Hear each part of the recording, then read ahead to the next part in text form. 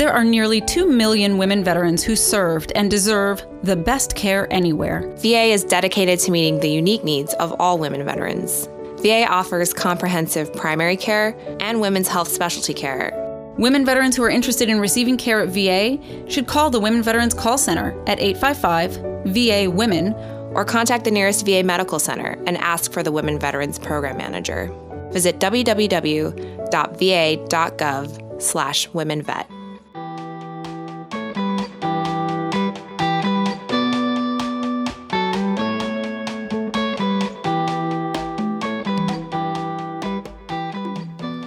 Hello, everyone. You're listening to This Week at VA. I'm your host, Timothy Lawson.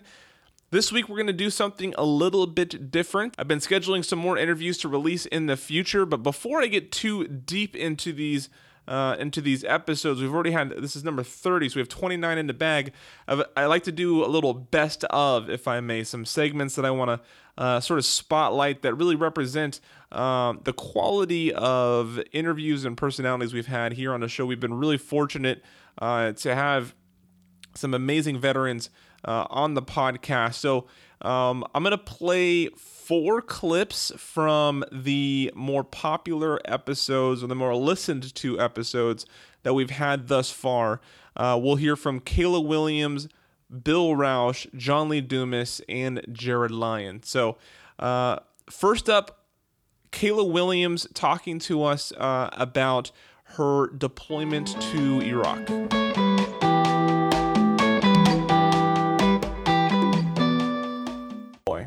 I did. I took part of the initial invasion of Iraq in 2003 as part of the 101st Airborne Division Air Assault under then General Petraeus, who you may have heard of. He went on to have I'm familiar with the name. Yes, his career continued after that deployment. And if you don't mind sharing, what was your experience like on that deployment?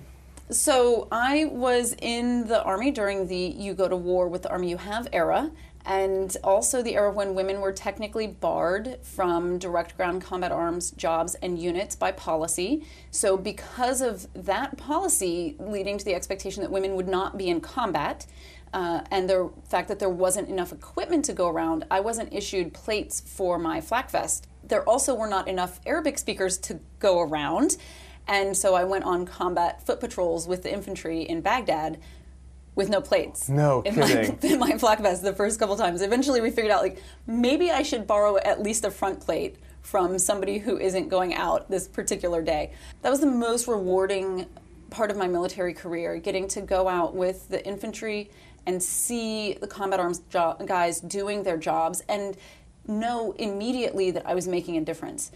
I had been trained to do signals intelligence, where we did intercept and direction finding on enemy communications, should there be any to intercept. And then you call up reports to hire, who may or may not ever tell you if what you're reporting has led to any operational successes. So it often felt it was hard to know if you were making a difference in the mission.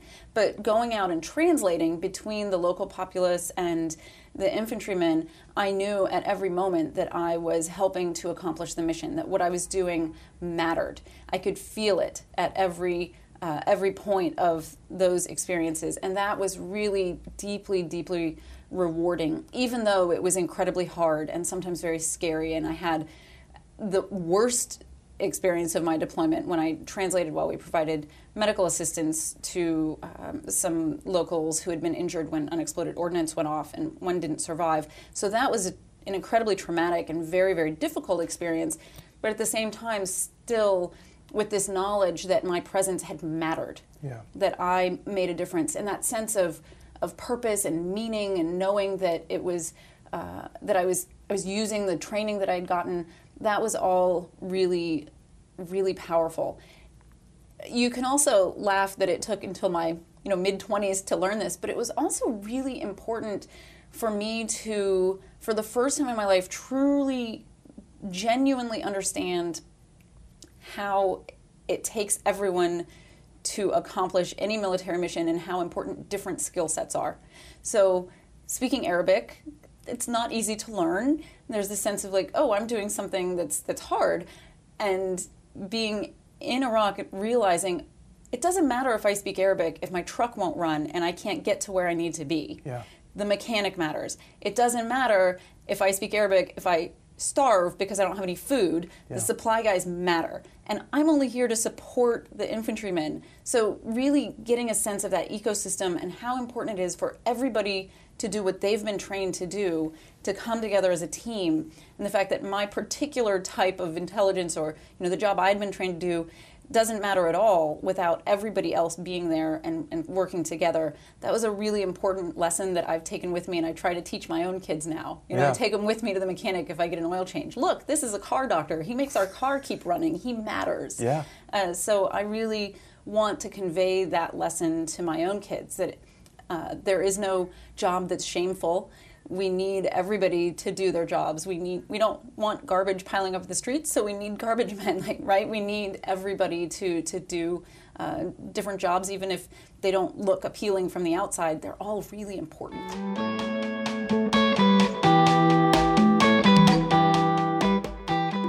The next segment is going to be Jared Lyon, who is the president of Student Veterans of America, who talks about how student veterans succeed at their universities and the value that they bring to that community.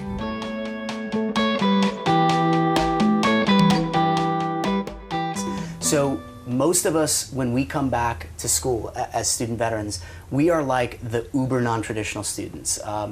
Most of us are going to be, it doesn't come as any shock, but over the age of 25, about half of veterans, student veterans nationwide are married when they go to school. Some, 46% have children when we go back to school, 14% of which are single parents. 46%, it's that high. Huh? Yeah, Wow. yeah. And so, and about half of us are working full time when we're back in school. Some 25% are working part time. So this notion that the GI Bill is a quote unquote free ride, the GI Bill is designed for sort of a 22-year-old single male or female with no dependents. And if you're that, the GI Bill, yes, you could probably do it. But if you're an older student veteran compared to your traditional counterparts, and you have family obligations or just even a car payment and a cell phone bill and those types of things, you're kind of paying your own way. The GI Bill is a wonderful benefit, but certainly not a free ride.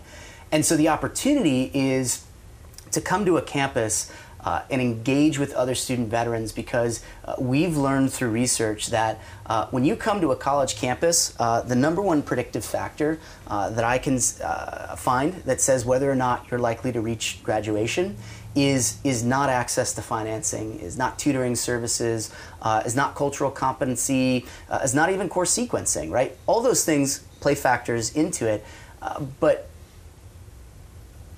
a student that has this one thing is 3 times more likely to graduate than any other one thing. A community. A friend on campus. A friend community. On campus. Exactly. Okay. And from that first friend is the next friend, and then a community and that network. You can look at wonderful concepts that are more recently, like Sebastian Junger with Tribe, or all these concepts that I think resonate with us. But that's your opportunity, is to find your community of folks when you get to a campus, so that you're not doing college alone. Like, you're doing it with a group of other folks who kind of get you. Your jokes are sort of funny, but it's also that great way to assimilate to your new environment. I always make the joke to a new student veteran that a lot of us in the post 9/11 era have had the opportunity to deploy overseas. And before one deploys, no one ever sits you down and says, "Hey brother, hey sister, make sure that when you get there you stick out like a sore thumb." That's not the advice that anyone's given. Right. It's this concept Make sure you wear your Oakleys and your tactical cargo pants. The Digi backpack's a must. Those, high and tight is like the standard issue for every student veteran, right? And that's a gender neutral high and tight. But no, of course not. This is almost just silly, right? Yeah. The idea, the same advice pertains that when you come to a new culture, you find that way to assimilate to that new culture. And there's your opportunity when engaging with a student veteran chapter, is to take the blinders off and build that community. The opportunity is something that almost shocked me when I learned it. But this is the first time in American history where 1 in 3 college students that are on a campus today state that they know a veteran firsthand. Huh. So that means that 2/3 of them, no one in their family served, no one in their neighborhood served. Yeah. So you have an opportunity as a veteran when you come back to campus and you become a student veteran to really help bridge that concept of the civilian-military divide, because when you come to a college campus, you're surrounded primarily by civilians. And you know a funny thing about civilians? Guess what they don't call themselves? Civilians, right? Yeah. And like, so we even use some of those language, and words matter, right? And so when you have this opportunity to come to a campus and engage with those student veterans, I feel you almost have an obligation to show the value of the all-volunteer force to a new generation that's coming up. Because here's the big picture. 10 years from now, if you're a student veteran on a college campus, 10 years from now, who are the hiring managers 10 years from now? People with a college degree or people without a college degree? It's likely to be people with a college degree. Well, that's a traditional student who's probably 19 or 20 on a college campus sitting in your classroom. And you have, I dare say, an obligation to make sure that they're not dependent on the news media or something they saw in a movie or maybe a stereotype of a veteran. They get to know you personally as a fellow student at AU.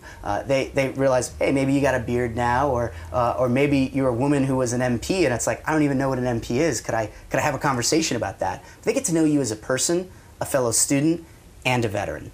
And it really gives this wonderful opportunity, and that's where I say we have an obligation as student veterans, to help other students on campus know us as, these amazing, civically engaged, outstanding leaders on our campus and in our communities, and really in our nation.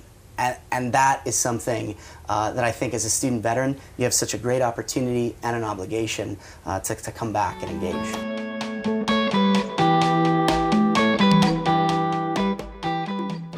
This third clip is going to come from my interview with Army veteran John Lee Dumas, the host of Entrepreneur on Fire. And John talks about why he chooses the VA down in Puerto Rico. And I thought this is significant because, like some of the other veterans on my show, John has experienced a lot of success in his professional life with a booming business and in other aspects of his life. And I think it's important to point out that the VA is for everybody of every level of need, and when John has healthcare needs, he chooses the VA over any private sector options. I think it is worth listening to again. There's a lot of veterans in Puerto Rico, like a lot. And there's one great, huge VA medical center right south of San Juan. And it's as good, equivalent to any that I've actually been to. And I've been to a lot. I've been to the La Jolla in San Diego VA, to the one in Augusta, Maine, to the one in Boston. I've been to a lot of VA centers. And this one is as good as any of them, and incredibly well run. And I feel very great and comfortable walking into it. And then plus there's 8 other outpatient clinics throughout the island. So the San Juan is where I have to go for all of my major things. Like I have a rheumatologist, and if I need to go get like a sonogram or something. But there is an outpatient one, and that's about 50 minutes away. But there is an outpatient one at Ceiba, which is a 25-minute drive, and it's that's where my primary care doctor is, so I can go there for just a little checkups and stuff. So it's been a great experience. I've really been impressed with the level of doctor care and just the overall quality of the VA experience in Puerto Rico. So even after all of this success, why do you continue to go to the VA? I trust it. I trust the VA. And frankly, my trust in the VA is higher than it would be for any other medical facility, whether I still be in San Diego or Maine or Boston, anywhere else. Like, I just trust the VA. I know that they pay their doctors and staff incredibly well. I know it's a very desired position, and it shows. So I honestly had initial trust in the VA system when I got out because of my great experience with TRICARE, et cetera, when I was in the military, and they've done nothing to shake that trust. It's always been a great experience, and I just feel very comfortable living in that world. Yeah, absolutely. I know there's people in the audience that probably haven't had the best experience, maybe rolling their eyes. So I have to also ask, is there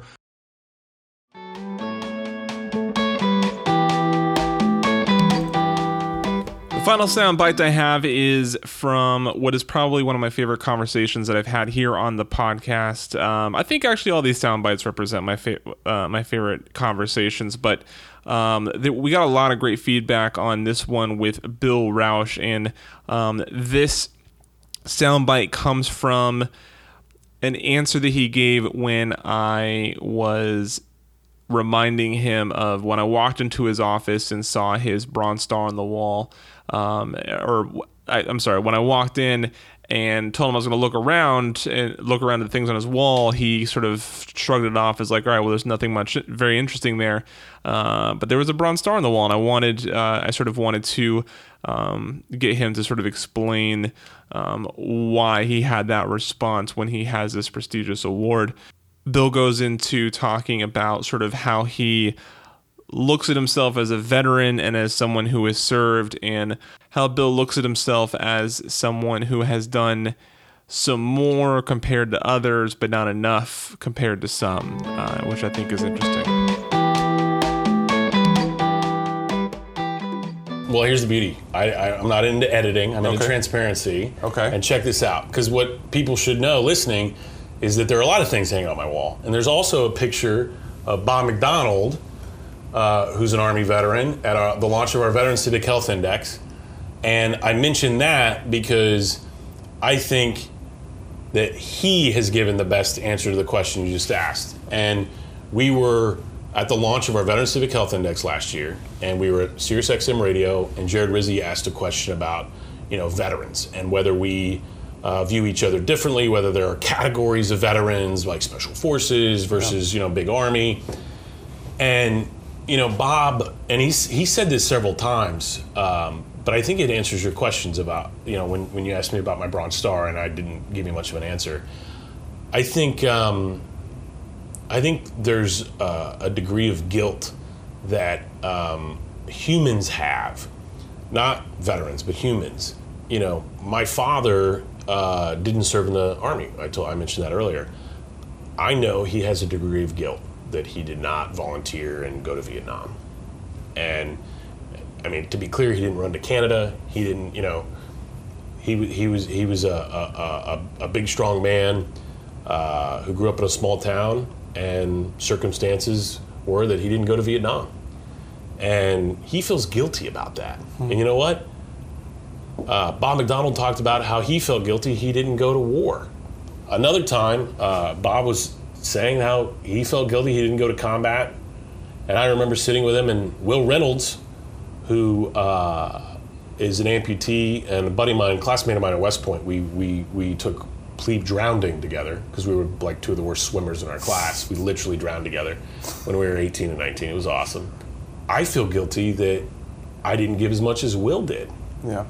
And so I think that's why I'm hesitant to talk too much about it, because part of the reason why I wanted to go back to Baghdad, and sometimes the reason I still want to go back, even though I've found this new purpose and I believe there are opportunities all around us, I feel like I should go back and give more. I feel like I could have given more. And I know that sounds silly, but man, and 17 months is a long time, but there were guys and gals who did 17 days and gave the ultimate sacrifice. So that's the other piece too, is the friends that we had who didn't come home. I had this NCO, Dan Schreibner. He's from Michigan. I'm a Ohio guy, right? So, beat Michigan. Man, this guy was great. When I was a young lieutenant, he helped me work on I had an old Bronco 2 that my grandfather used to deliver mail in, and Dan, would show me how to do some things on it and tinker with it. And he had a wife and 2 kids, man. And he was doing left seat, right seat up in northern Iraq, and he got blown up like 2 weeks before he went home. I mean, shit, I didn't give as much as Dan did. So I think that's the piece that is unique. And it's not a veteran thing, it's a human thing. Yeah. Where, we feel guilt and we say, man, I should have done more. The other piece to it, though, I think is and especially for vets who are struggling with that, because I know I struggle less with it now, but the other piece to it is they gave, especially folks who gave the ultimate sacrifice, man, they gave it for a reason. And you can be altruistic, say, they gave it for the country and for freedom, and yeah, okay, I'll buy that. They also gave it to us. They gave it for you, for me, for Corporal Roberts, right? For guys and gals they knew. And I think that's a pretty daggone good motivator to be like, you know what? I got to get up off the sofa, man.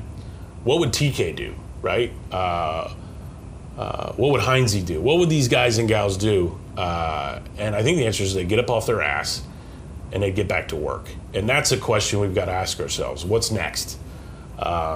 And so I think that's just the nature of life. I'm going to shut up now because I feel like I feel confident enough that I answered the question. Yeah. But that's it, man.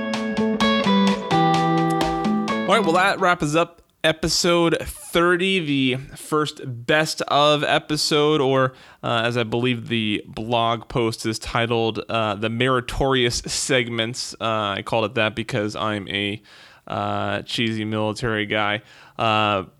But I appreciate you taking the time to listen, and I hope that some of these remind you of the value that veterans bring to our community, and how powerful their stories and their contributions and their perspectives are. If there's segments or sound bites or interviews for the first 29 episodes that you think should also get an honorable mention, just let me know. You can email us newmedia@va.gov or tweet us at DEPT Vet Affairs and use hashtag VA Podcast. And I will also address any questions you may have that you would like to have mentioned here on the podcast. You can use those same channels to contact us. We'll be back with the normal format and an interview-based podcast next week. I'm Timothy Lawson, signing off.